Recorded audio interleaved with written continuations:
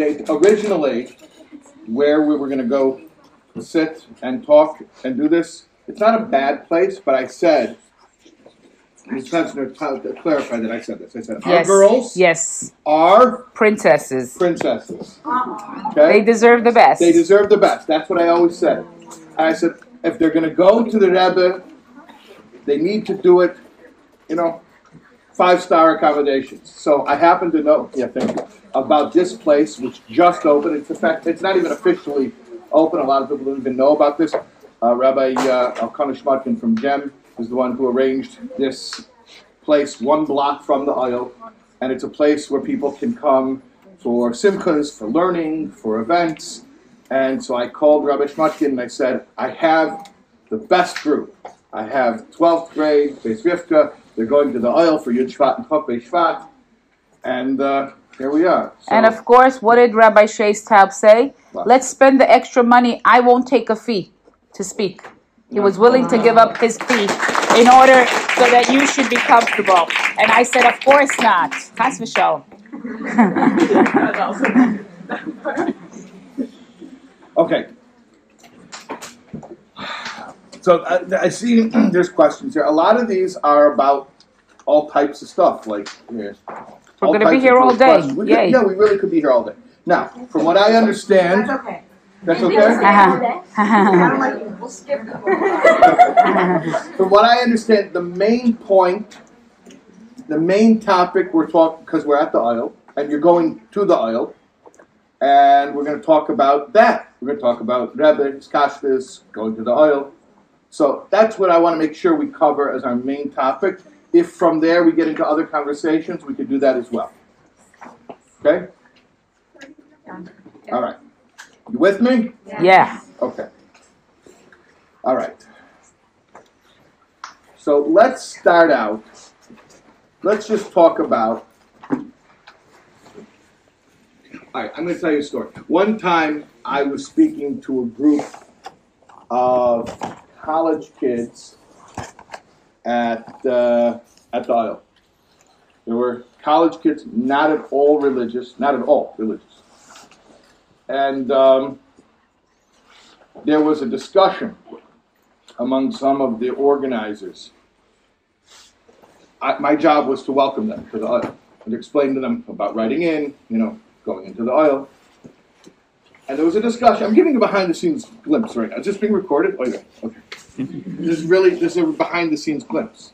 I'm about to go off, and I have my thing prepared. I know what I want to say. I know what I'm passionate about. And they're saying, like, could you please, it's a little bit awkward, we're pulling up to a Jewish cemetery, what is it, like kind of eerie. Could you address the fact that we're at a cemetery? And I said, no. And I'll tell you why. I said, because if it were 1991, and these same college kids were pulling up on buses now in Crown Heights, and it was Sunday, and we were going for dollars. They were going to line up and go into 770 and go get $1 and a bracha from the Rebbe. Would you bother to explain to them, by the way, kids, I'm not sure what kind of neighborhood you're from, but this is an inner city Brooklyn neighborhood, and in it, there's a shul called 770 where the Rebbe gives dollars. Or would you just focus on the fact we're going to the Rebbe? I told them, you obviously would not explain to them what kind of a neighborhood Crown Heights is, what is Brooklyn, it's irrelevant. The point is, you're going to the Rebbe. I said the same way, why should I talk about, there happens to be a Jewish cemetery around here? I didn't even notice. Oh, really? There's a Jewish cemetery around here? I didn't even notice. If you would have explained the neighborhood as a context for going to the Rebbe for dollars, fine. But we all know you wouldn't have. So why do I have to talk about a Jewish cemetery that happens to be the neighborhood that we're in when we're going to Yechidus now? And so they said, well, you should still address it. Just say something at the beginning about, the Jewish cemetery. So I got up there and I said, first thing I want everyone to know, we are not at a Jewish cemetery. I said, we're here for Yechidus. We're here to have our one-on-one moment with the Rebbe. You know, there was a chassid, Rabbi Fegelstock, who just passed away a few months ago. He knew the Frierdiker Rebbe, and he asked the Rebbe about going to the oil, specifically on Chol Hamoed. Chol Hamoed, you don't go to a cemetery. So he asked the Rebbe, can he go to the Frierdiker Rebbe's oil, Chol Hamoed? So the Rebbe told him, if you're going to pay a visit to a Jewish grave in a Jewish cemetery, you know that we don't visit cemeteries on Chol Hamoed. The answer is no. But if you are going to Yechidus with my father-in-law, as you had done before, and the only change is that he is now located a few blocks away, meaning you used to come see him here in 770, okay, now you go to Queens. But it's the same relationship, it's the same meeting, it's the same purpose, then obviously you can go into Yechidus on Chol Hamoed. So I think the first thing we need to really clarify, especially because for you, you know, how old you are, when you were born, your whole context of Iskashus is post Gimel Tammuz. So I think it's very important to understand that this is not going to a Jewish cemetery. This is not going to a Jewish grave. There is such a concept. There is such a concept as going to a grave of a loved one. Oh, there's such a concept of going to Kivrei Tzadikim. There is such a concept. Yeah, there is such a concept. Maybe you'll go to Eretz Yisrael and you'll go to all go to Yechanim and Zakkai and his Talmidim, you go to the Rambam. There is such a concept. When we go to the oil, that's not what we're doing. We are going for Yechidus. Okay, now, why are we going for Yechidus? All the stories you heard about Yechidus, how does this compare to that kind of, the Rebbe's going to talk to me? And the Rebbe's going to, give me advice? Come on, what's going to happen there? So first of all, let me just explain to you one thing. It's been a long time. You think it's just post Gimel Tammuz. It's been a long time since people had the Yechidus stories that you hear from the 1950s and the 1960s. Okay, it's been a long time since people had that kind of opportunity. Okay, even if it was before Gimel Tammuz, you went by for $1, and you had 1 second of FaceTime with the Rebbe. I'm going to tell you something right now that's probably something they don't want you to hear, but I want you to hear it. Just like there are people today who go to the oil and they're not sure if anything happened, if the Rebbe heard them. There were people who went for $1 and they weren't sure if the Rebbe knew who they were. Of course, you think everyone had a story like Gordon Zaks? You know the Gordon Zaks story? When he hadn't seen the Rebbe in 19 years. Poshet hadn't spoken to the Rebbe in 19 years. And then he came after Chav B'Shvat. He came to the Rebbe's house when the Rebbe was sitting Shiva, after the Shiva, but the Rebbe was in the house for the year of Avelis. Everyone's familiar with that, right? So this guy, Gordon Zaks, a rich guy from Ohio, he comes in 1988, right after Rebbe Simcha Mushka passed away, and he comes in, and he goes in for $1. The Rebbe sees him half a second, and the Rebbe starts continuing the Yechidus that they left off in 1969, in 19 years previously. And Gordon Zaks just bursts out laughing because it's so weird. You haven't spoken to somebody in 19 years. He sees you in half a second. You've aged. You don't even look the same. He sees you in half a second. And boom, the Rebbe just picks up the conversation right where they left off. And you see the video. Gordon Zaks starts laughing. And he's like, "You're amazing." He's like, "Rebbe, you're amazing." And the Rebbe says, very, very flatly, he's like, "So what will be the benefit to the community if I'm amazing?" Like, okay, no, all right, great. I'm glad I'm amazing. But what's that going to do for, let's talk tachlis over here. Anyways, that's a story, obviously, where you see how the Rebbe knew every single person, and it's an inexplicable thing, even with the Rebbe's genius and how fast the Rebbe's mind was and the Rebbe's memory, but, obviously there's something going on in a neshama level where the Rebbe could see someone in a half a second, know exactly. Anyways, my point is, not everyone had such a story. There were plenty of people who went by for $1, and the Rebbe told them, Baruch v'atzlacha, and they weren't sure if the Rebbe knew who they were, or what they wanted, So you think it only takes emunah today? The same people go to the oil today and they're not sure if anything's happening there. They could have gone for $1 and gotten $1 from the Rebbe's holy hand and gotten a bracha v'atzlacha from the Rebbe and not been sure if the Rebbe knew who he was talking to. Okay? Is that a terrible thing to reveal to you? I think it's good to reveal to you. What I'm saying is there were always those who were tuned in, and the opposite as well. And you have to choose to be one of the ones who are tuned in. Not automatic. You think when the Rebbe told people that he's not taking Yechidus anymore, but the Farbrengens are Yechidus. Not everyone believed that. The Rebbe said, the Farbrengens are Yechidus. I'm speaking to every single person there what they need to hear. Now, some people took that seriously. And even though there were 1,000 people around you, you knew that Rebbe looked at you and said, L'chaim, and that at some point in the Farbrengen, the Rebbe was speaking to you and only to you. But you have to have a munah for that. Otherwise, it's like, okay, there's thousands of people around. How can the Rebbe possibly know who's here? And yet, if you understand anything about a Rebbe, you do know that it's a soul connection, and therefore, a soul knows a soul. And the Rebbe knows your soul. And therefore, just like the Rebbe could see you for half a second in the dollar line and know everything about you, so too, you can go to the oil, you present yourself, and immediately the Rebbe sees you, sees everything about you. That didn't change. The only thing that changed is what we see. Okay, so I admit, from our end, what we see is it's a lot less. But what I want to probably try to help you understand here is that it's not so much what you see as that you are seen. And I think everybody here understands when I say what it feels like to be seen. I think you understand what it feels like to not be seen. You know what I mean? Not physically seen, but to be paid attention to be understood, to be validated, right? And you also know the negative, what it means to be overlooked.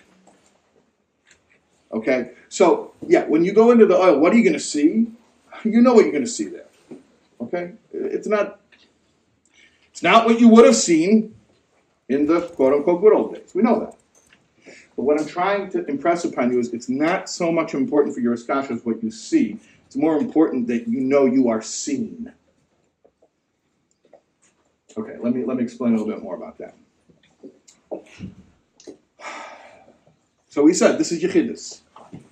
Okay? This is just, the Rebbe moved a few blocks away. This is Yechidus, just like before. I want to tell you my favorite Yechidus story. In fact, I'm not even going to tell you the whole story. I'm just going to tell you the punchline, because I like ruining stories like that. You know, usually you tell a story and you build it up to the punchline. I'm not a camp counselor. I'm just going to tell you the punchline. Maybe later I'll go back and I'll tell you the rest of the story, but I'll tell you the punchline.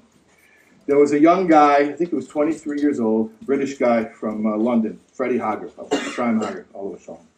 And he goes into Yechidus 3 in the morning, and he comes out, and he says that I was not prepared for my meeting with the Rebbe. I thought I was going to meet a great man, and I left realizing that I had met my true self. I like that. I thought I was going to meet a great man, and I left realizing I had met my true self.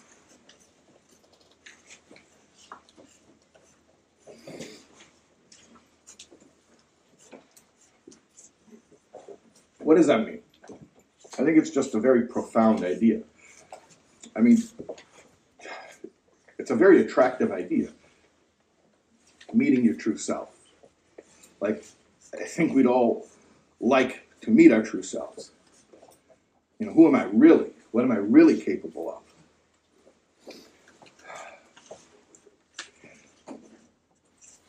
And why did that happen in Yechidus?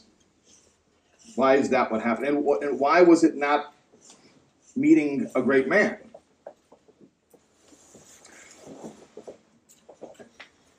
I'll tell you another story that sort of helps to understand this better. I had a teacher in yeshiva. He was in Crown Heights in the real early days, to the extent that every little bar mitzvah bacher had yechidus. Can you imagine that? Can you imagine? I mean, I was talking about before, when yechidus became the fabrengens. This is when every 13-year-old had yechidus. So he tells me he went to his teacher, and he asked his teacher, he says, when I go into the Rebbe, what do I do? How do I act? So his teacher says to him, okay, forget it, I'll go instead of you. All right, I mean, you got to understand the old Russian style, you know, that's like, it's a little bit harsh. I don't know if you'd say that to, you know, an American kid, but that's how the teacher, my teacher, when he was a 13-year-old, asked his teacher, when I go into Yechidus, how do I conduct myself, you know? And the teacher says, forget it, I'll go instead of you. He's like, no, I'm just asking. When I go into the Rebbe, I want to know how to behave.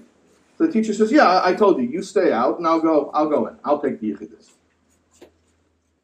The 13-year-old says, I'm just asking, I just want to know how to conduct myself. And the teacher says, yeah, that's what I'm saying. I'll go instead of you. So finally the kid says, why? Why are you saying this? Why are you saying, you know, you'll go instead of me? The teacher says, look, Gans Elam Hazeh is an Alma de Shikra. This world is a false world. It's interesting. What did he mean this world is a false world? I mean, from the context of what he told him, he didn't mean so much that things aren't what they appear to be, although I'm sure that's part of it. He meant more like we are not what we appear to be. It's a false world. Who really knows the real you? They see your outsides. They judge your outsides. Do they know your insides? Can they know your insides? So that's why this world is called a false world. So my teacher's teacher tells him, Gan Salem has an alma de shikra. This whole world is a world of falsehood. And in this big world of falsehood, there's one Daled Ames Shel Emes. There's 4 cubits of truth. One little tiny place of truth. And you understand what he's saying? This world's a world where we're all fakers to some extent. And in that world full of fakers, there's one place of truth. Truth meaning personal truth, where you are really you. The true you. So he says, God Selam Hazaz and Alma Shikra. The whole world is a false world. And in this false world, there's one Daled Ames Shel Emes, there's one place of truth. He's talking about in Yechidus. He says, and in that place of truth, you're asking me how I would behave? If that's the case, I'll go in instead of you. You follow the story? This is the one opportunity you have to be authentic. And you're asking me how to manufacture authenticity, so to speak. It's a stira minei ubeh. This is the one opportunity you have to be seen as you truly are. Why would you then want to imitate somebody else, even your teacher? Why would you want to imitate somebody else? Go in as your true self. This is your one shot to actually be known, to be seen. So don't go in as an actor.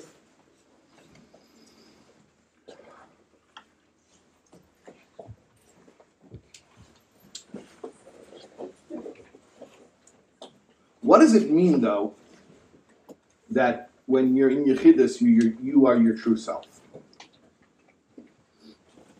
You know, there's a story about the Tzemach Tzedek had a chassid who used to dress up all year long. He would do business with non-Jews. He would dress as a non-Jew. And then he would come once a year to Lubavitch and he would put on the, Hasidic garb, as we call it in English. And he finally got sick of the hypocrisy. So he came to Lubavitch dressed in his business clothes. He came into Yechidus, and the Tzemach Tzedek asked him, "What are you doing?" He says, "Rebbe, I'm sick of being a faker." He says, "You're not fooling me, you're fooling them." If 99.9% of the time you look one way, and 0.1% of the time you look another way, which is real and which is the act? I mean, you would say, if it's 99.9% of the time, that must be the real you, and the 0.1%, that's the act. And yet we're saying, no, actually, it could be that you're looking a certain way and acting a certain way 99.9% of the time, and that's the act, and there's 0.1% of the time, and that's the real you. You know where else we see this? Yom Kippur. Yom Kippur, how does Yom Kippur work? You know how Yom Kippur works? How does atonement work? Kapara. How does it work that all your Vedas fall off Yom Kippur? You know how it works? Because on Yom Kippur, you are the real you. You are the real you. The special technical Hasidic term for the real you, deep down, you know what we call that? Yechida. You heard this term before? Yechida. Right? There's nefesh, ruach, neshama, chaya, yechida. Right? So nefesh is the spiritual energy of my actions. So certainly I can do bad actions and I can damage my nefesh. Ruach is a spiritual energy connected to my emotions. So obviously I can feel things that are not wholesome and I can damage my emotions, my ruach. Neshama is connected to seichel, to the intellect. Obviously I can put my mind in not healthy things and I can damage that level. Even chaya, which is a makif, and it's more about, ideals and sacrifice, but I could sacrifice myself for the wrong things and I could damage that. Yechida, though, means it's one with Hashem, and it cannot be damaged. And so on Yom Kippur, when you have the 5 tefillos, right? I'm sure you're familiar with this concept. So it's a day on which you daven 5 times, and 5 times of prayer corresponds to the 5 levels of the soul. So basically, that 5th level called Yechida comes out on Yom Kippur, and when your Yechida comes out, what do you see? You see that no matter what your Nefesh, Neshama, Chaya were involved in all year, you are perfect. You are clean. You are clear. So even though all year long, it's funny how Yom Kippur works, all year long you might have been involved in this and that and this and that that's not really so desirable. One day a year, the real you comes out. The real you which has no connection to those negative things. And then all those negative things just fall away. Hold on a second. The real me, 99.9% of the year, I was involved in all those negative things. Now one day you're going to tell me that's the real me? Yeah, that's the real you. In other words, what I'm saying is, we get so used to being thought of, you know what it is, when people misunderstand us, when they see us for the way, they're very chitzenistic way of judging our actions, and they don't really understand what's going on inside of us, right? And we know how that feels, how frustrating that is, right? Okay, well, we do it to ourselves. We do it to ourselves because we actually identify with our chitzenius. And that's why from time to time we need a reality check to get back in tune with who we really are. And so once a year, the Achas B'Shana, once a year there'll come a Yom Kippur where your Yechida will come out, and I get reminded who I really am. I am perfect. I am pure. Okay. Just like in time, there's a Yom Kippur, which is Achas B'Shana. There's one time, one day a year when I am really me, and the Yechida comes out. So too, in place, there's a place where I can go and the real me comes out, where my Yechida comes out. In fact, it's a place and it's a relationship. It's not just a physical location, it's also a person.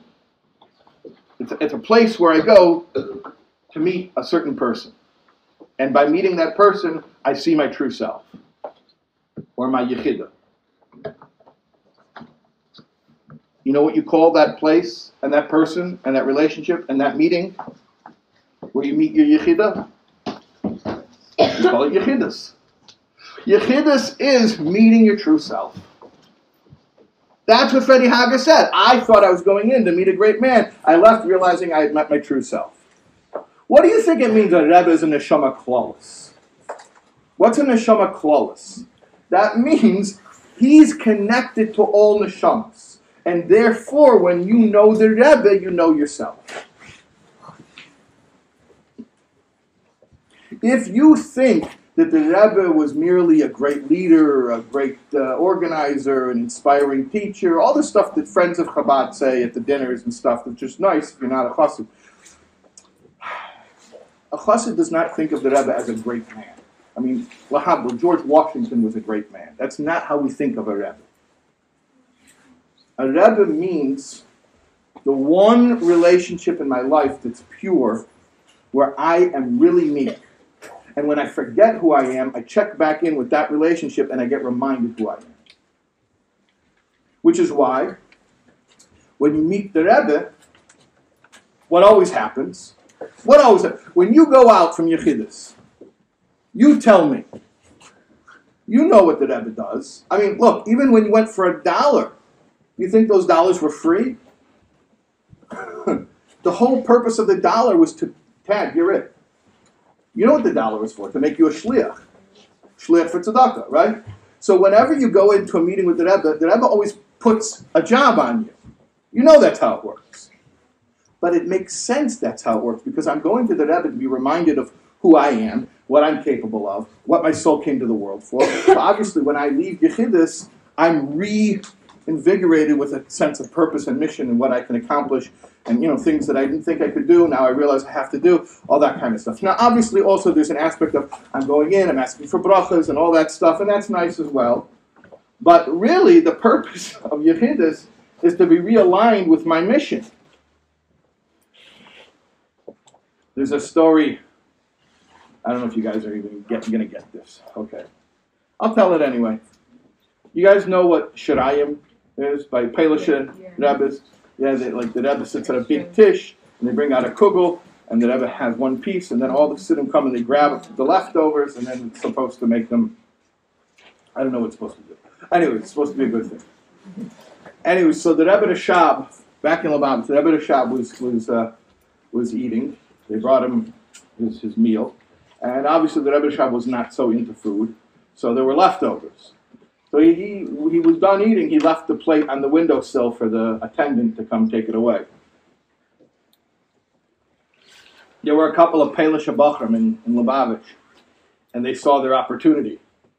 Because in Lubavitch we don't do that Shirayim thing.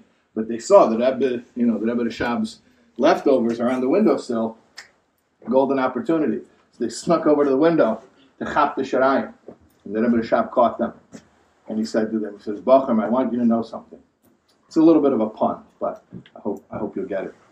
He said, by others, their Shirayim is mizakeh. By me, the Shirayim is mechayiv. What does that mean? By others, Pelisha Rebbe, you get the Shirayim, it's mizakeh. It gives you a schus. I don't know. It gives you a boost, whatever it's supposed to do. He says, but you should know, with me, you take my Shirayim, it's going to be mechayev you. You're going to be indebted. What does that mean? You're going to have to pay me for the piece of kugel that you ate. What did the Rebbe Rashab mean? We're going to have to live up to You want to start eating from my plate? Okay. But that means we're connected. And if you're connected to me, I'm going to demand you do your job. And when a Rebbe demands that you do your job, he knows exactly what your job is. What do you think you go to a Rebbe for? Is to find out your job. I have another teacher who was telling me a story. After Gimel Tammuz, he was in the mikveh and in a frum neighborhood, and some chassid from another chassidic group. After Gimel Tammuz, maybe like a few months after, so this other chassid says to my teacher, he says to him, when are you Lubavitchers going to get a new Rebbe? So he says, my Rebbe is more alive than your Rebbe, and I don't want you to tell me who your Rebbe is, because I don't want to make it personal. But after we get dressed and go upstairs and go outside, I'll explain to you why. So you get out of the mikveh, you go outside. He says, please do not tell me what chassid you are, what kind of group you're from. I don't want to know. I don't want to make it personal. I just want to make a statement, and you can tell me yourself whether or not this is true. You live here, okay? I mean, it happened. I'll tell you. I mean, if you know London geography, it happened in Stamford Hill. Okay, so he says, "You live in Stamford Hill." Yeah. If your Rebbe, and again, please don't tell me who your Rebbe is. If your Rebbe told you to pick up, sell your house, and move to Golders Green, okay? Basically, that would be like moving from, Williamsburg to Flatbush. That's like that about that far and about that big of a move. If your Rebbe told you to pick up right now, leave Stamford Hill and move to Golders Green, you tell me the truth. Your Rebbe would have one less chassid. Is that true? He says, yeah. He says, I want to tell you something. If a Lubavitcher would get a letter right now, this is after Gimel Tammuz, let's say it got lost in the mail, and he didn't get it, the Rebbe sent him a letter and it got lost in the mail, he only first got it now. And it said, move to Antarctica. Not only would this Lubavitcher move to Antarctica, but he would throw a party to celebrate that he knows what his life is all about. At least he knows his purpose. He's supposed to go to Antarctica. My point is, I think we have a lot of expectations, and I do not fault the people who have great stories to tell. However, I think between us, I want to tell you something. The people who have great stories, good old days stories, sometimes they don't realize that the stuff they're telling you makes you feel like you missed the boat. They don't mean to do that. They're not trying to do that. Okay, they're trying to share with you beautiful memories that they have. However, I know that the way you take it sometimes is, oh, well, shucks, I can never have those experiences. So basically, you're telling me there was a time when we were Chassidim, we had a Rebbe, and now it's basically just nostalgia. You know what nostalgia is? Let's reminisce about the good old days. That's not going to work. How old are you guys? 17? Yes. I'm sorry, but 17-year-old girls are not going to get up every day with a passion, with a brand to live for nostalgia, for somebody else's nostalgia. It's not going to work. We have to know that what we have is right now, is fresh, came out today. So here's what I'm telling you. If you need to, for a while, just for a while, maybe tune out some of those stories about Fabrengens and the good old days and all that stuff because it's actually making you feel like you don't have a shaykhus, chas v'sholom, then just tune that stuff out, okay? And start forming your present day relationship. Because the Rebbe is more active today than ever. We know this. We know because Tanya says after the Istalkus, the tzaddik actually is much more effective.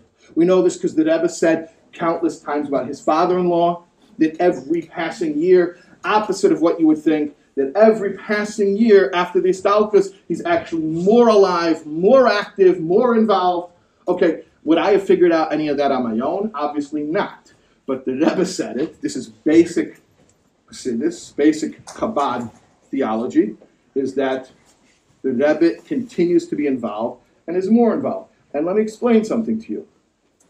If the Rebbe knew who you were in half a second in the dollar line, you tell me that's a normal thing. That's not a normal thing.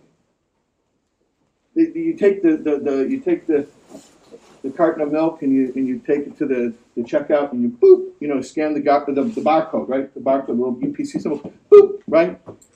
In half a second, the computer knows everything about that product, right? If the Rebbe knew who people were in half a second, probably less. That's not a normal thing. That's not because the Rebbe was such a genius. I mean, maybe, but it's really a neshama thing. That's a neshama thing. So if it's a neshama thing, why would that be any different today? In other words, the Rebbe doesn't need to physically see you, because that's not how it worked then either. The Rebbe needs to spiritually see you. Now, why do we need to physically show up? That's a whole other discussion. That's a whole other discussion. Why we need to physically show up. Why we need to make the trip. That's another discussion. And to put it very, very simply, because we are physical beings. And we need to have a physical experience. But the truth is,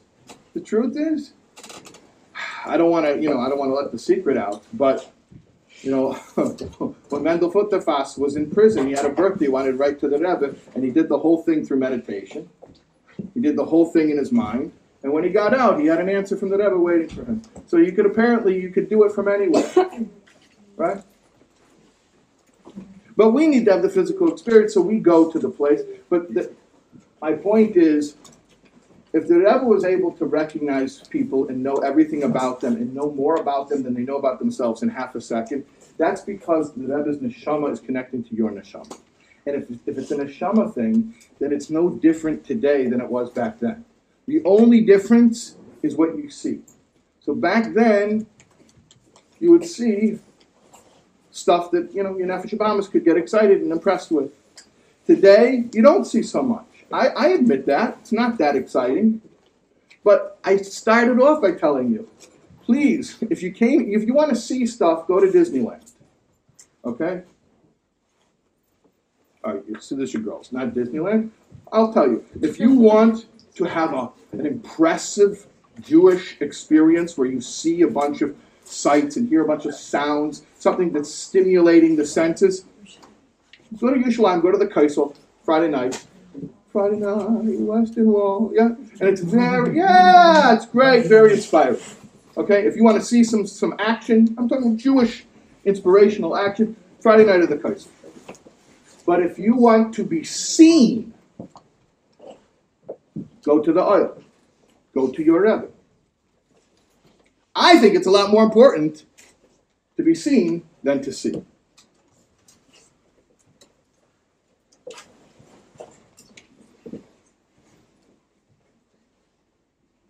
So, when you go in, you're going to write. What are you going to write? I don't know. That's between you and your Rebbe.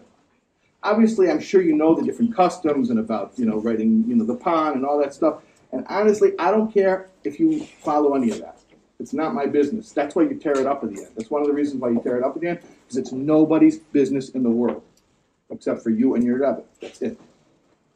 And it's the one place in the world where you are truly you. And even if, you have to remember, even if you'd be at a Fabrengen in a sea of people, you know that the Rebbe, if you have that amunah, you know that the Rebbe is singling you out, and even though there's a room full of people, there's a whole crowd, the Rebbe is focusing on you, and is totally focused on you, and you have his undivided attention, and he knows everything about you, and he believes in you, and he's looking, at all you can accomplish, and he's infusing you with a sense of purpose and mission and all that. And so when you leave your Yechidus, you leave with a sense of knowing your true self. Okay, now, you want me to go back and tell you the rest of I told you the punchline from the Ephraim Hager story. You want me to tell you the story? Yeah. Can I ask you a question? What? Ask me a question?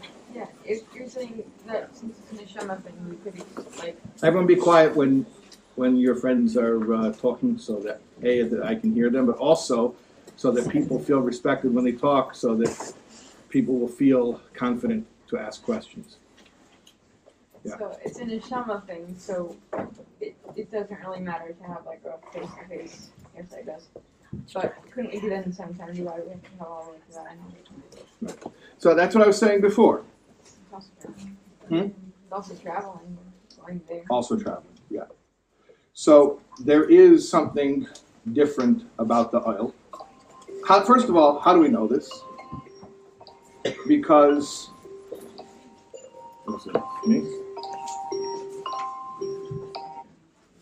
we know how the Rebbe treated the Frierdiker Rebbe's room. When the Rebbe would, even after Yud Shvat, the Rebbe would set up the place for the Frierdiker Rebbe, like very serious business. And notwithstanding that, the Rebbe, even in his advanced age, when it was not easy to do so, would get in a car and come to this place and stand here for hours in the cold.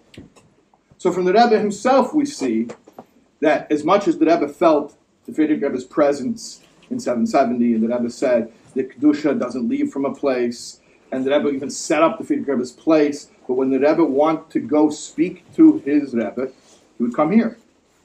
He would come here.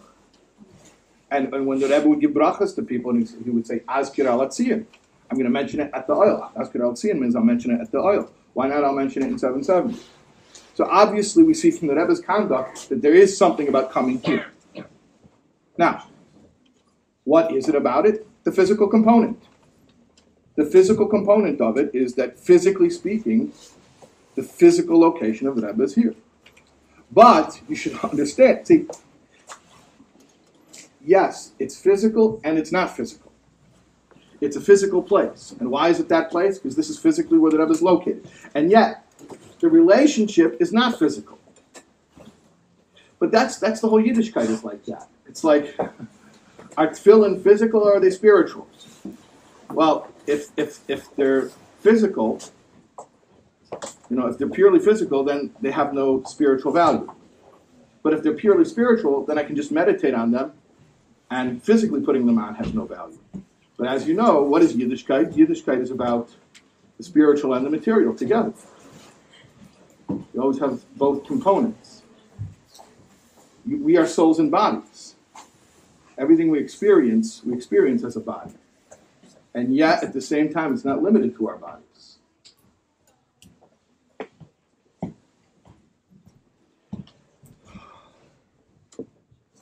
Anything else, or you want to hear the rest of that story? Tell us the story. What? Look at the questions, man. Yeah. Well, the questions, I think, are on a lot of different topics. So before I go into them, I think I want to maybe finish off this point. I think so too, because when it comes to questions, we do have a limited time. Mm-hmm. You think so too? That what? Now you should finish your. Finish my thought. Okay. So I'll finish it up and then I'll do questions. Okay. So let me finish the story. I told you the Ephraim Hager story. He came out of Yechidus and he said, I thought I was going to meet a great man, and I left realizing I had met my true self. So the background of the story is like this. I told you he was 23 years old. He was not a Lubavitcher. The Rebbe asked him, based on his name, if he's related to a certain Hasidic dynasty, which he was. And in fact, he had a picture in his wallet of, I think, his great-grandfather, who had been a Hasidic Rebbe back in Europe. So he took it out. And the Rebbe asked for it, he gave it to the Rebbe. Now imagine here, the Rebbe is looking at you, 23-year-old kid, and the Rebbe has a picture that you happen to have brought with you, a photograph of your great-grandfather who was a Rebbe. And the Rebbe's holding up the photo and looking at it side by side next to your face, right? Comparing the two. A little bit intense, right? And after the Rebbe's comparing the two side by side, the Rebbe puts down the photo. Actually, the Rebbe wrote the name on the back of the photo and put it in his drawer. And the Rebbe asked, "Was is a Rebbe?" In Yiddish. And Ephraim couldn't answer, so he asked again a second time, "Was is a Rebbe?" Couldn't answer. A third time, "Was is a Rebbe?" Couldn't answer. So the Rebbe saw that Ephraim's not going to answer. The Rebbe said, "I'll answer." The erste Rebbe is given to the Baal Shem Tov. Right? The first Hasidic Rebbe was the Baal Shem Tov. Und als was hat gehabt bei sich in Stub, hat weggegeben jede Nacht verlegen sich schlafen. Everything he had in his home, he would give it away on a daily basis before he would lie down to sleep. Das is a Rebbe. That is a Rebbe. Then the Rebbe said, Asher du willst werden a Rebbe. Maybe you want to become a Rebbe. Now I'm going to ask you a question. You're 17 years old. Some of you may be 16, some of you may be 18, but okay. You're not that much different than a 23-year-old. Saying the story is about a 23-year-old young person. Person with your life ahead of you. So I'm going to ask you a question. Maybe you would like to become a Rebbe. No, I never thought of it. Okay, I'm suggesting it to you. And you say, oh, I'll be a Rebbe. Maybe you need to define Rebbe properly before you answer the question whether or not you're willing to be one. And that's why the Rebbe said first, was is a Rebbe. He wanted to make sure that Ephraim understood was is a Rebbe, and then the Rebbe explained was is a Rebbe. The Rebbe didn't say that a Rebbe is someone with, he wasn't telling him, even though he had the pedigree for it, he had the yichus, go get a shtreimel and rent a shtibel in Borough Park, and take pidyonos and have a gabba follow you around. That's not what he meant. You know what he went on to become, Freddie Hager? He was the chairman of the London Diamond Bourse. He was a businessman. He made a lot of money. He gave a lot of tzedakah. Did he become a Rebbe? Yes, he did. According to the Rebbe's definition of Rebbe. I don't care how anyone else defines Rebbe. The Rebbe defined Rebbe. The Rebbe said, "Was is Rebbe?" 3 times. The Rebbe given the Baal Shem Tov. Baal Shem Tov was the first Rebbe. And what did the Baal Shem Tov do? How did the Rebbe describe the Baal Shem Tov? He could have described the Baal Shem Tov in a lot of ways.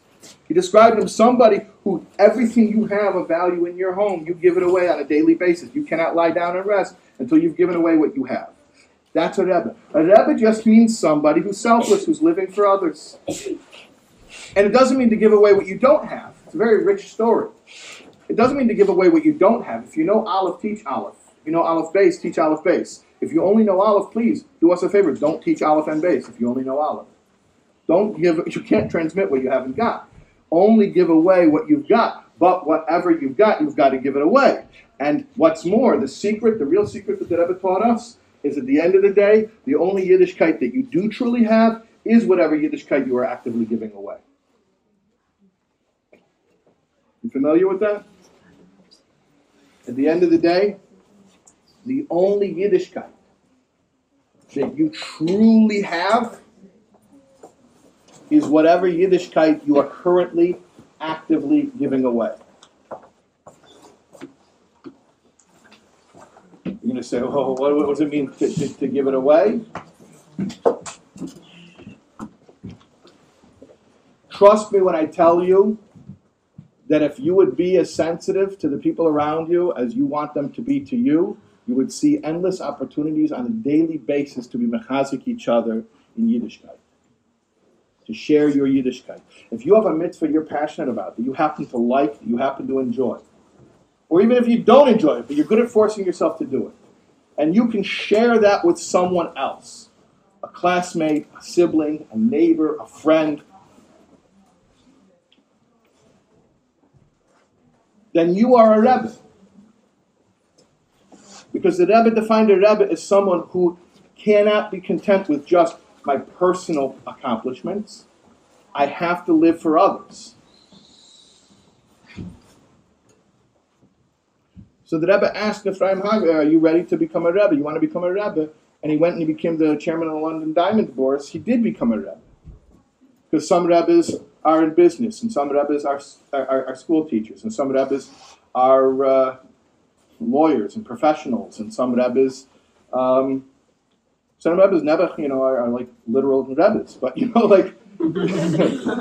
but every member of Klal Yisrael is a Rebbe, because if every neshama of Klal Yisrael is one with the neshama Klolis, and the Rebbe is the neshama Klolis, then everyone's a Rebbe. And maybe that was something that wasn't known in previous generations, but the Rebbe made it very, very clear that the Rebbe made us, the Rebbe said it so many times, Shliach Shel Adam K'meiseh. The Rebbe deputized us. You know what that means? He made us his messengers, and a representative is like the person who sends him, literally. And every dollar the Rebbe gave was that idea, Shliach Mitzvah. Right? So basically, again, you're going into Yechidus not to meet a great man. You're going into Yechidus to meet your true self and to find out that you are a Rebbe. That your life isn't for you.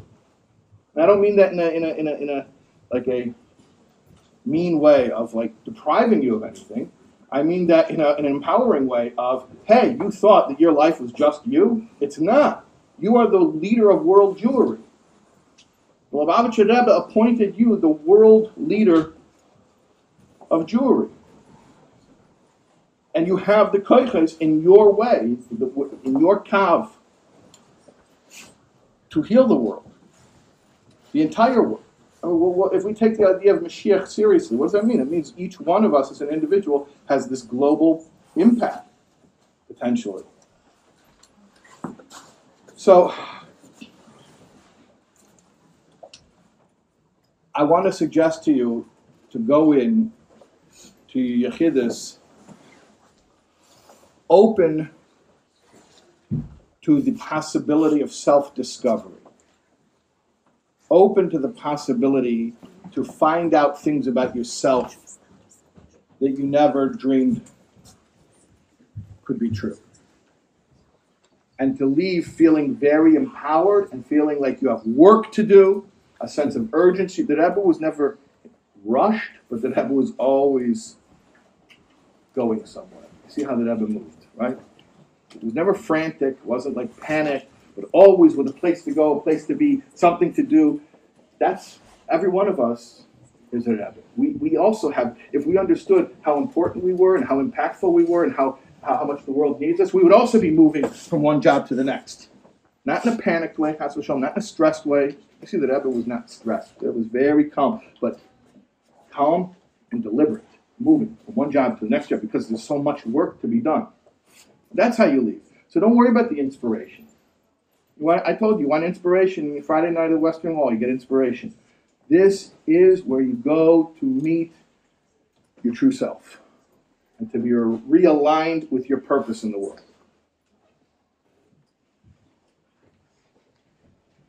And this is Yechidus, just like anybody who got $1, just like anyone who said l'chaim to the Rebbe at Fabrengen, even just like anyone who was able to stand in the Rebbe's Yechidus room for hours. The stories you hear about people who were able to be in the Rebbe's holy room for hours, this is no different. Your experience of it obviously is different, but the Rebbe's experience of you is no different.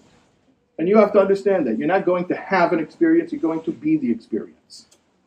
I know, we don't talk that way. I know. Because it's not Chassidish to pretend that we actually care about the Rebbe. And we say we care about the Rebbe. But at the end of the day, the whole thing is, for our inspiration. I want to tell you, that doesn't work. It's not about my inspiration. It's about the Rebbe getting what the Rebbe likes. The Rebbe likes Jews, even me, little old me. And when I go to the Rebbe and I show up, the Rebbe likes it. The Rebbe likes it. So, does it matter what I see? It matters what the Rebbe gets to see. It's a treat for the Rebbe. And if you don't think that your appearance in front of the Rebbe delights the Rebbe, that's the first problem, is you don't realize who you are. But maybe by showing up, even not knowing who you are, you'll find out who you are, and you'll realize how much the Rebbe appreciates your visits. And maybe you'll come here on your own more often. I would hope that the effect of a visit like this would be that once in a while, you'll tell your parents, 10 p.m., you know what, I really got to go see my Rebbe. And then, they'll drive you, or they get a car, whatever they got to do, and you'll go in, you'll do your thing, no one in the world has to know you did it. So there were girls that asked in the past, why do we need a Rebbe? We have Hashem. When we go to the Eihel, are we davening to the Rebbe? Are we davening to Hashem? What are we doing? Yeah.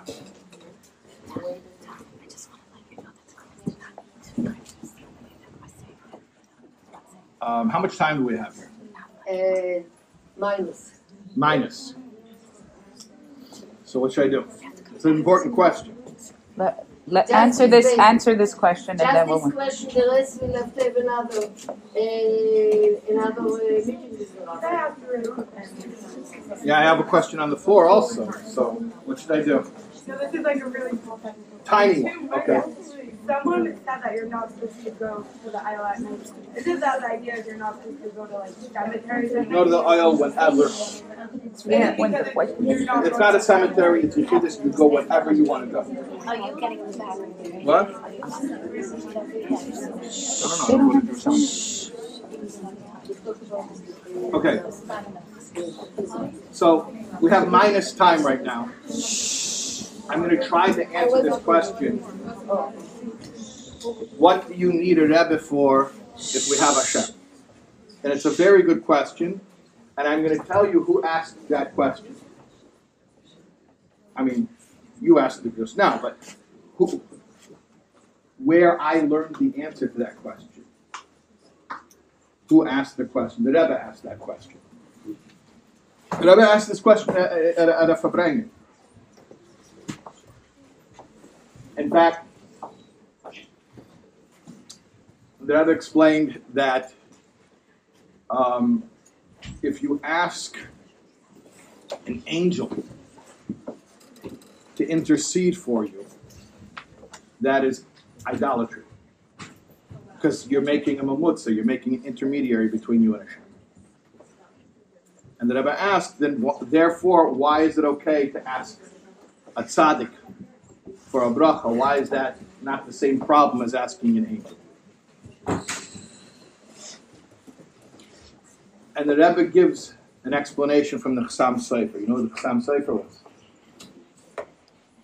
A couple hundred years ago, a rabbi in Central Europe. Anyways, the Chassam Sofer explains like this. Why are you not allowed to ask an angel to intercede for you, but you're allowed to ask a tzaddik for a bracha? He asks like this. I have an even simpler question for you. Forget a tzaddik for a minute. Why are you allowed to ask anyone for a bracha? It's my birthday. Oh, give me a bracha. That's a avodah zarah. Why are you asking a person for a bracha? What are we benching each other for? The whole thing's avodah zarah. You want a bracha? Go to Hashem. Why are you asking a person to give you a bracha? Forget about tzaddikim. I'm not talking Rebbe, tzaddik. Why do we bench each other? Now I made the question even worse. Not only why do we ask for the Rebbe, why do we give each other blessings? The whole thing should be awesome.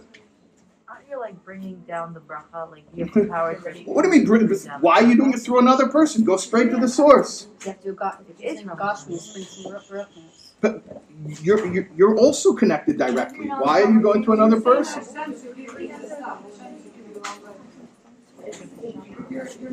We're dominating to Hashem, we're not dominating to Rabbi. I'm asking you a very simple question.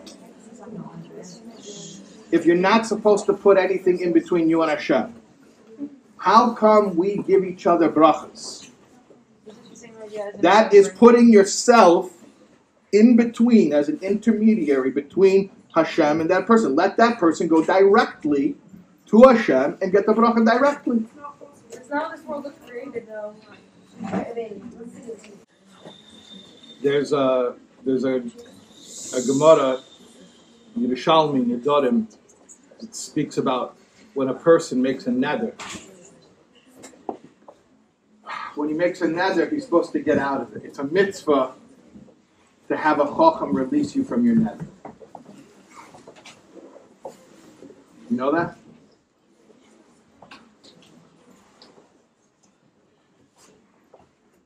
It's a mitzvah to go, if you made a neder, you have to keep it, but it's also a mitzvah to get a chacham to release you from it. How does the chacham release you from the neder? They have to find what's called a pesach. A pesach means information. Had I known it at the time of the neder, I never would have made the neder. So like, I made a neder never to have milchiks. Oh, ice cream is milchiks? I didn't know. If I would have known that, I would never make such a neder, right? There's a scenario, a person makes a neder and says, I don't want to have benefit from so-and-so. If he makes a party, I'm not going. I don't like it. And he goes to the chacham to find a pesach. What does the chacham tell the guy that he didn't realize at the time he made the neder? You guys following? Yeah. So the Yerushalmi says that the chacham tells the guy a mashal. He says, imagine someone who's working in the workshop with a sharp tool. And when he was working with the sharp tool in his strong hand, he slipped and he stabbed his less dominant hand. Right? So his right hand stabbed his left hand. Should he then grab the tool with his left hand and stab his right hand to teach it a lesson? No. Obviously not, because now one person has both hands wounded. So when the chacham would say this mashal to the guy, he'd say, and exactly the same thing with you and this guy. You were mad at him because whatever he did to you. Okay, so that's like the right hand stabbed the left hand. But now you're going to stab him back. Now one body has been wounded twice. Because the nature of the Jewish people is that we are truly one. And therefore, It's not just like the kindergarten recess monitor tells you 2 wrongs don't make a right. That's a different thing. 2 wrongs don't make a right. It's true. By wronging him, it doesn't doesn't benefit you. But we're saying even worse than that is like by wronging him, you're wronging yourself a second time because you are him and he is you. So now you're both hurt twice. So the idea is that the Jewish people are one body. The Jewish people are actually not a people, they're a person. There is a person that happens to have millions of bodies. Isn't that kind of wild? There's a person. By the way, that's what it means. The Gemara says, Atim Kriyim Adim. You, the Jewish people, are called Adam. A lot of times anti-Semites say, oh, the Gemara is saying only Jews are human. That's not what it's saying. It doesn't say only Jews are human. It says only Jews are called Adam. Adam doesn't mean people, it means a person. The Jews are called a person. The entire Jewish nation is called Adam, a guy. A guy who happens to have millions of different bodies. So that's why if I ask an angel for a bracha, so imagine like this, okay? Imagine, I'm just going to make a scenario like this. Okay, imagine, actually, you know what? Who wants to be my volunteer? Yeah? Come on up. Your name is Chaya? Yeah. I also have a daughter named Chaya. Are you a boy? Yeah! Okay. So, here's what I want my assistant Chaya to do for me. Okay. She really like that job. Uh, I thought it was time for Mrs. Bukowski. see the cup of coffee? Yeah. Okay. Water? So, yeah, it's coffee. Yeah. Okay. So I cannot reach it. Okay. Okay. So I want you to pick it up and give it to me. Can I move? Yeah. Yeah. Stand closer to it. Yeah. Okay. See that? Yay. Good job. You just clapped for Avodah Zarah. Or not, a mashal for Avodah Zarah. That's okay. But you didn't know it. Let me show you again. Let me explain to you. Pretend this is the bracha. I'm me. Chaya is a malach. And I say, hey, malachol. Perfect. Perfect role for you. And I say to the malach, malach, I can't reach the bracha. Malach, can you get it and give it to me? Okay, so do it again. And I take it from you. I just used the malach as an intermediary, as a delivery person between me and Hashem. However, what if, everyone can see me? In the back row, can you see me? Back row, can you see me? Okay, all right. So, what if I try to grab the coffee? I can't reach the coffee, but what I do is I take the coffee with one hand and I pass it to myself to the other hand, which I was trying to reach, right? So I couldn't reach it before. But but with this hand I can reach it. I pass it to this hand. Now there was no mamutza, right? You understand the difference between when I have somebody else hand it to me, right? Somebody other than myself hands it to me, as opposed to when I take it with one hand and hand it to myself? Yeah. You understand the difference? A Jew and a malach are two different things. If you ask a malach to do something, to get something from Hashem for you, you're putting the malach between you and Hashem. You're not allowed to put anything between you and Hashem. If you ask yourself, meaning your right hand passes to your left hand, you ask yourself to get something from Hashem, get the bracha from Hashem, and give it to yourself, you're not putting anything in between you and Hashem, correct? Correct. Okay. Therefore, we've explained why one Jew can bless another Jew, because if all Jews are one Jew, like the mashal of the Pesach and the Gemara and Nidarim, that the right hand and the left hand are the mashal for one Jew and another Jew. Therefore, we can all bless each other, and we're not putting anyone between ourselves and Hashem, because every other Jew is myself. If you don't understand Achdus Yisrael, you can't talk about Iskashrus. If you don't understand that all Jews are one, you can't start talking about you and the Rebbe are one. Doesn't work. They're two sides of the same coin. Achdus Yisrael and Iskashrus are two sides of one coin. If you don't understand that all Jews are one, then you don't understand what a Rebbe is. Because the only thing that makes a Rebbe, a real Rebbe, Rosh B'nai Yisrael, right? I know it's cute, right? Reish Beis Yod, Rosh B'nai Yisrael. It's not cute. It's not cute. Rosh Hashanah. No, it's not cute Rosh Hashanah. Rosh B'nai Yisrael means we are a person. There's a person called the Jewish people. Millions and millions of bodies. In fact, multiply that by all the generations throughout histories of Jews who have ever lived, and it's one God. And some of us are this part, some of us are that part. Right hand, left hand is pretty glorious, right? Some of us, you're a toenail or whatever, but we're all one body. We're all one body. Any one of us who does anything for any other of us, it's all one body being good to itself. Now, within that body, obviously, like a body has a head. What does it mean when we say the Rebbe is the head? It doesn't mean the Rebbe is a leader who's directing other people. It means like your head and your foot are from the same body, and when your foot feels something, your head feels it too. When you step on a Lego with your heel, your head knows and feels the pain. A Rebbe means that he feels everything that's going on with all of his limbs, meaning all of the Jewish people. So when you're getting a bracha from a tzaddik, you're not getting a bracha from someone other than yourself. If you think the Rebbe is someone other than yourself, you're not allowed to ask him for brachas. If you realize that the Rebbe is yourself, in fact, because he's the head, he's your best self, which is what I said from the very beginning, that when you go into Yechidus, you meet your true self, then you can ask for brachas, because all you're really doing is asking yourself to hand yourself something that you can reach. When you go into Yechidus, you become greater than you thought you were, but what you really were all along. And that's why also, like I said, when you leave Yechidus, all of a sudden you realize you can accomplish what you always could accomplish all along, but you didn't know it until you went and let the Rebbe look at you.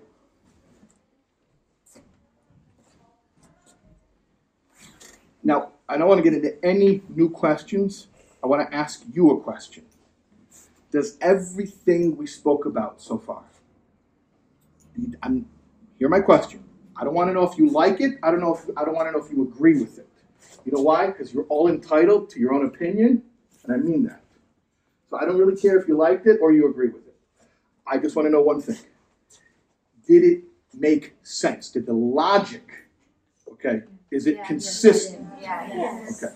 Now, whether or not you decide that you want to look at things that way, I don't think an intelligent person can make that decision on the spot. I think you're going to have to take time and think it over, and you'll decide how much of that you want to take as your own worldview. Okay? But I just want to make sure before I leave that anything we covered is at least consistent, has its own consistent logic where I don't want there to be more confusion.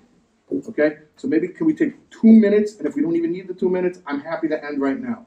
Is there anything just on a cognitive level that was confusing and you want to clarify? No new questions, because I'm sure we do not have time. I know we do not have time to get into it. Yeah. Do people who are not allowed view going to Kibbutz Tzadikim or to other Rebbeim as the same type of way? Because if not, then that sort of falls into the category. That's a good question. And if you really want to, if you really like mischief, you could go to a frum person and ask them, by the way, why are you allowed to go to, Kivrei Tzadikim? Why is that not a mamutza? Because they're viewing it as another person. Right. So. Right. Yeah. You could cause them some agony. You could run away and not tell them the answer. And keep them up with it. Yeah. Yeah. So just like the Rebbe is part of one whole, we're also part of one whole. So we also have craft potential. Yeah. Thank you, To Chaim. bless the whole world. Yeah. Beautiful.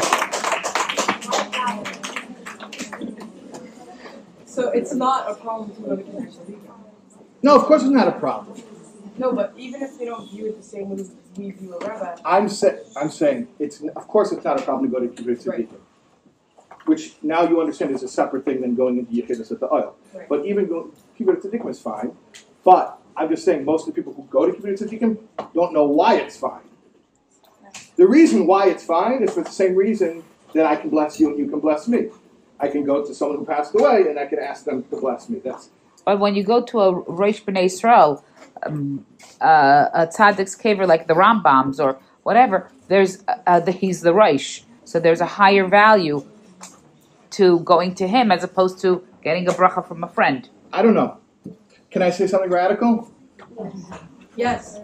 There's one place. There's one place. Just like a body has one head. Now you want to go to other Kivrei Tzadikim because it has some type of cultural value or whatever, that's fine. But we have one location. A body has one head. What about other flowers? What about Hebron? Everything we need is in one location. See, the thing is, we live so close to the oil, we think that Chavdal Tevis, we're going to the oil because we can't make it to Haditz. But the truth is, if you lived in Haditz, really Chavdal Tevis, you should fly to JFK and go to Queens and go to the oil. We have one head, one location, everything we need. Even Lag Baimer, where's the Ashbi? At the oil. We have one location, just like a body has one head. But what about all the previous tzaddikim that were the head? They're all connected to the head. You have the head, you have everything. You want to be connected to the Rambam, connect to the Rebbe. You want to be connected to Rashi, you want to be connected to any tzaddik through the Rebbe. The Rebbe is the head. What about the Rebbitzin? Oh. Hold on a second. I'm way over time. We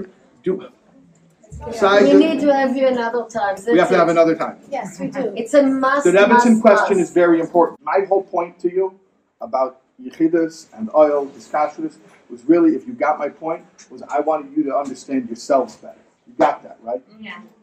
Okay. If you understand the Rebbitzin, then you understand yourself real good. Real good, because you know what you're going to realize? Once you realize the whole Rebbitzin thing, what it's doing, and what connection it has to us, you know what you find out? You know what you find out about yourself? You know what our connection to the Rebbitzin is? Of course there's a Rebbitzin, because if you exist, you must have a mother and a father. If we are the Rebbe's children, then of course we have a father and a mother and a father. You don't just come into existence out of nowhere.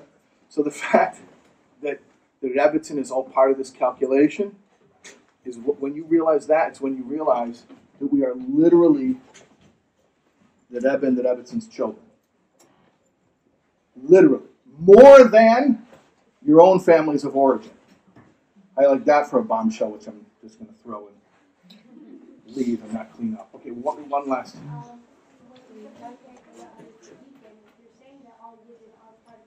Yeah.